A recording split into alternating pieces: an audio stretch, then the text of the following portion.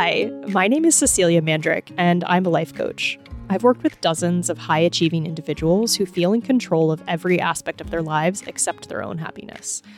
In this podcast, I'm helping to bring self-proclaimed overachievers the practices, mindset shifts, and actionable steps they need to build more contentment, confidence, and joy in their everyday lives. If you want to create more happiness in your life, relationships, or even just your Mondays, then you're in the right place. Let's get started.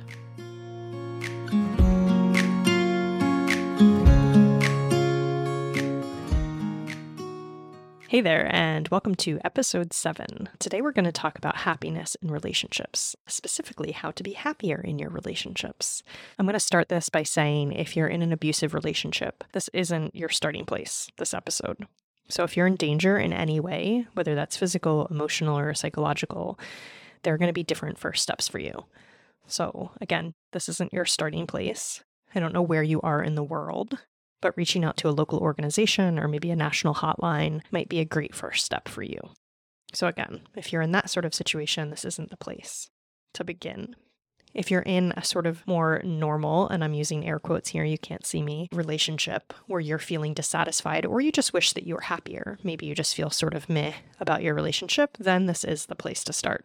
And this really could apply to lots of different kinds of relationships. So friendships that you have, romantic relationships, sometimes even relationships with your children, with colleagues. It starts to get a little bit different with when you're a parent or when you're an employee or an employer of somebody, but these also apply there. Let's dive in to relationships. First, I want to talk about what you might be looking for in your relationships. And most of us, what we want is to feel happy. In general, right? That's the whole premise of this podcast, is that we're all trying to feel happier. When we're in relationships, oftentimes we want to feel seen, we want to feel loved, we want to feel appreciated in some way. Maybe we want somebody to take the trash out or make us dinner. Maybe we want somebody to join us doing different things in life, like to have a partner in that way. So thinking about what you actually want might be sort of helpful here. What do you wish there was more of in your relationship? What emotions dominate your relationship when you think about, maybe if there's a specific one you want to think about throughout this podcast, maybe it's a friendship, maybe it's a relationship with your parents as an adult. How do you want to feel there? What do you feel like right now? And I think that maybe being loved and appreciated is something that we all really want, and also to feel happy there, as I already said. And what we usually do to get this, to feel happy and maybe even safe and secure, we could throw that into what you're looking for, what we want in relationships, is for people to act in certain ways. And this is something we're trained to do in relationships and in life.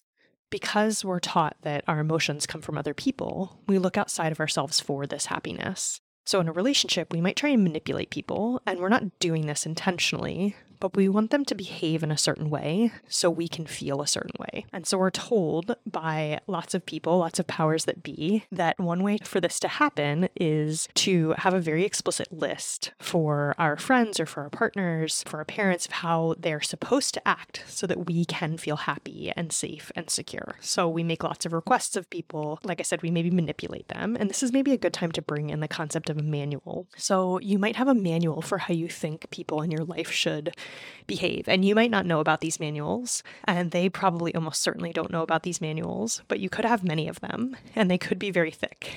And the manual is the list of all the behaviors the person is supposed to exhibit or not exhibit to make you feel happier. So for instance, a friend, you might have in your manual that they're supposed to text you back within a certain amount of time, or they're supposed to say a certain thing to you if something happens. And if they don't do this, then you make it mean that they don't love you, that they're not a good friend, that they don't care about your friendship together. So think about that for a little bit. What manuals do you have for people? I mentioned trash kind of jokingly earlier, but that might be in your manual, that somebody takes out the trash when it's full. And you might have a different perception of what full is than the other person, or how quickly they're supposed to take it out, but you make it mean something when they don't. And manuals are really interesting because we end up handing over our emotional happiness, our emotional well-being to another person. So we are saying that our happiness or our safety or our security is entirely tied to what someone else does or doesn't do, rather than coming into the relationship feeling more secure. And this kind of manual is a little bit of the manipulation that I was talking about. Again, it's not intentional, and I'm not saying it's harmful. You're trying to get your needs met. And because we're taught that our emotions come from other people, you're trying to get someone to behave in a certain way. But the thing is, trying to control someone, trying to get them to behave in the same way over and over again, trying to get them to adhere to your manual isn't a really great long-term solution for happiness in a relationship. And if you've been in any kind of longer-term relationship, again, whether that's a parent-child one as adults, friendships, romantic relationships, you know this to be true. The other person might do what you want them to do for a while, but sooner or later, they're going to start doing what they want to do because they're their own person. They might forget that they're supposed to text you back within 7 minutes one time. Maybe they have something else going on in their life.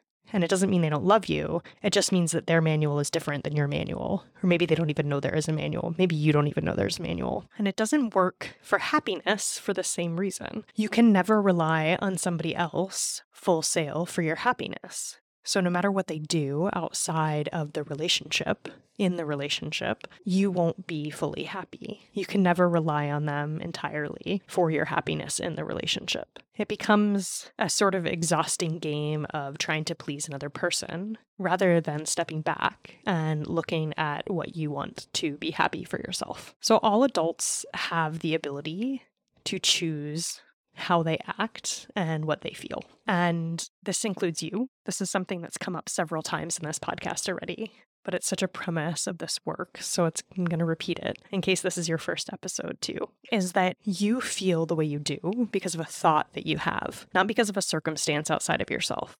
So to go back to the trash example, you don't feel the way you feel because the trash was taken out. You feel the way you feel because you had a thought about the trash being taken out. Or to use the text message example, you had a thought about the fact that your friend didn't text you back within 7 minutes, and you made it mean something about you. So you had a thought that maybe your thought was if you didn't get a text message back, or they texted you back in 24 hours, rather than the 3 you were expecting, you might be telling yourself, they don't like me, I've done something wrong. And when that happens, you might start to feel pretty low about yourself. You might start to question the relationship. And then what we end up doing as people is we try to then get the other person to adhere to our manual. So we say, I'd really like it if you could text me back within 3 hours, within 7 minutes, whatever it is, whatever's in your manual, so that you can feel safe and secure. But if that person isn't a frequent texter, no matter how many times you ask, there are probably going to be times when they don't text you back immediately. And that has nothing to do with you. It has everything to do with them and their own behaviors and maybe their relationship with texting. But as long as you are looking to their behavior to feel good in the relationship, you're going to be stuck there. So you're going to be on this little roller coaster of feeling good when they adhere to your manual and of feeling rotten when they don't, and then making it mean something about you and about the relationship from that space. I'm going to pause for a second just to maybe let that land and think about it. Maybe think about where you're doing this in your own life. Where are you requiring that people act in certain ways or do things in a certain way so that you can feel happy and secure about it? And then think about why this actually doesn't work. And it goes back to that we can't control other people. So other adults are free to do as they please. They can text back whenever they want to. They can take the trash out or not. And oftentimes, it has nothing to do with you. That has more to do with them and their own thoughts about what's happening around them. So it never really works to try and get people to behave in a certain way so that you can feel happy, so that you can feel loved, so that you can feel appreciated, so that you can feel seen, so that you can feel worthy in a relationship, no matter what kind of relationship that is. What works better is to provide those things for yourself. Ask what you can do and think and believe to feel loved and appreciated and seen and cared for and worthy and valuable, so that when you show up in the relationship, you can just be with the other person. And there's another side to this as well, is that when we can drop needing the other person to be something for us, to do something in a really specific way, we can start to see and appreciate them as they are, for everything that they offer, for everything that they bring as their unique human being in the world. So all of a sudden, when you don't need your friend to text back in 3 hours, you can start to appreciate how they're enjoying their life, right? How maybe they have something to show you by not texting back in 3 hours, that they're not attached to their phone or maybe to social media, that they're out enjoying life in a different way. When you don't need somebody to do something, all of a sudden you're free to just be with them and see them as they are. You don't have to make their behavior right or wrong.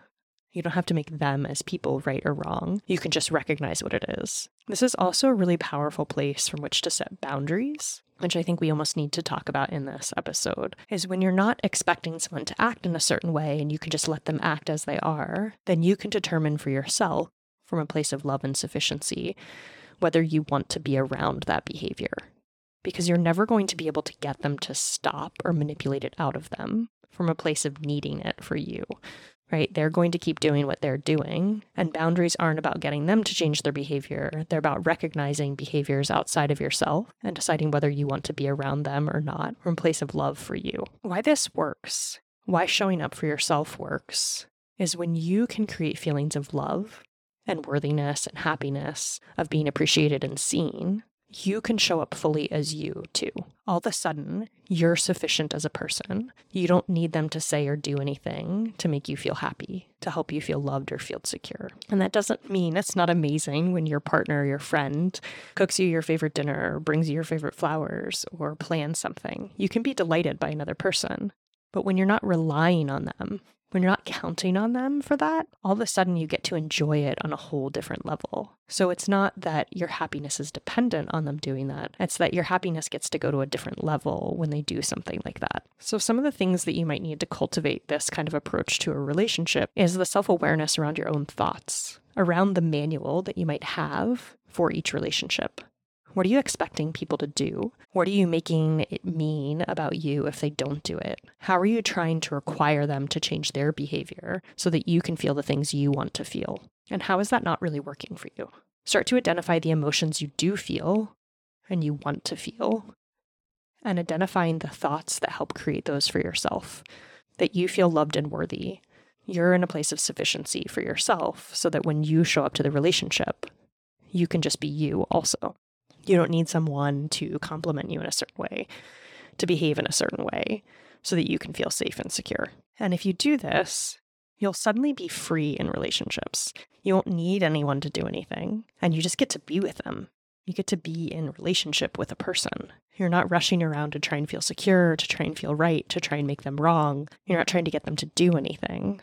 There's not a laundry list of things that somebody needs to do to make you happy before you can be secure in the relationship. You just get to be. This is a really powerful place to exist. It changes so much. There are all these kind of isms, and I think they're memes on Instagram, for instance, about like, you have to love yourself fully before someone else can love you. And you can start that process, right? Maybe you don't need to be in a full appreciation and love, but you can start it right now. So if you don't feel loved, if you don't feel worthy, what story are you telling yourself that's perpetuating that? And how would you like it to be different? What thoughts are available to you right now that can start to shift that story so that you start to love yourself more? You start to see how you are worthy as a human being, no matter what someone else does or doesn't do around you. So in order to be happy in a relationship or be happier in a relationship, it really comes back to you. And I know there are probably some of you out there saying, yeah, but he does this thing or she does this thing or they do this thing. And it's like, oh, it's just so annoying. But that's because you're having a thought about it. And again, once you can disentangle your thoughts from or relying on them to create an emotional state for you, suddenly you can decide how you want to be around that behavior. If it's really important for you to have the trash taken out and this person doesn't take the trash out, you have different trash behaviors. It's okay to set a boundary, but it has to be for you and it has to be from a place of love, and then it will work in a different way. So being happier in a relationship, having happiness and contentment and ease in a relationship comes back to you. And again, this isn't about bypassing, it's not about gaslighting. Obviously, there are two people in most relationships, sometimes more, and that's okay. But you're responsible for you. Don't make anyone else responsible for your happiness or your sense of peace, for you feeling worthy. It doesn't really work. It will never work long term because sooner or later they're going to be a human being and they're going to do something that isn't right, again in air quotes, according to your manual. And then you're going to be stuck in this place where you're going to make them wrong and you're going to make it mean something about you and about how much they love you. It can be so much more freeing and empowering to connect back to yourself, to what you think, to how you want to be. All right, so that's how to be happier in a relationship.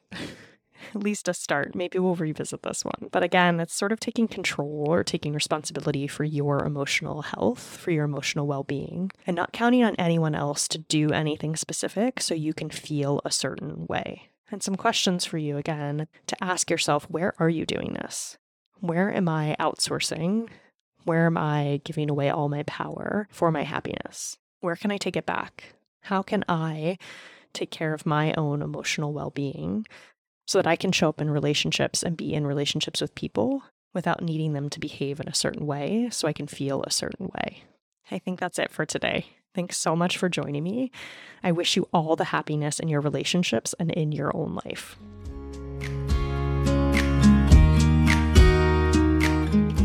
Thank you so much for joining me today. If you're looking for another way to bring a little bit of joy into your life, I have just the thing for you. My Feel Your Feelings mini course is designed to help you develop emotional literacy and increase your emotional resilience.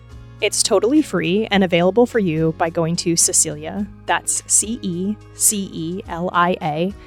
B, Mandryk, MANDRYK.com/free training.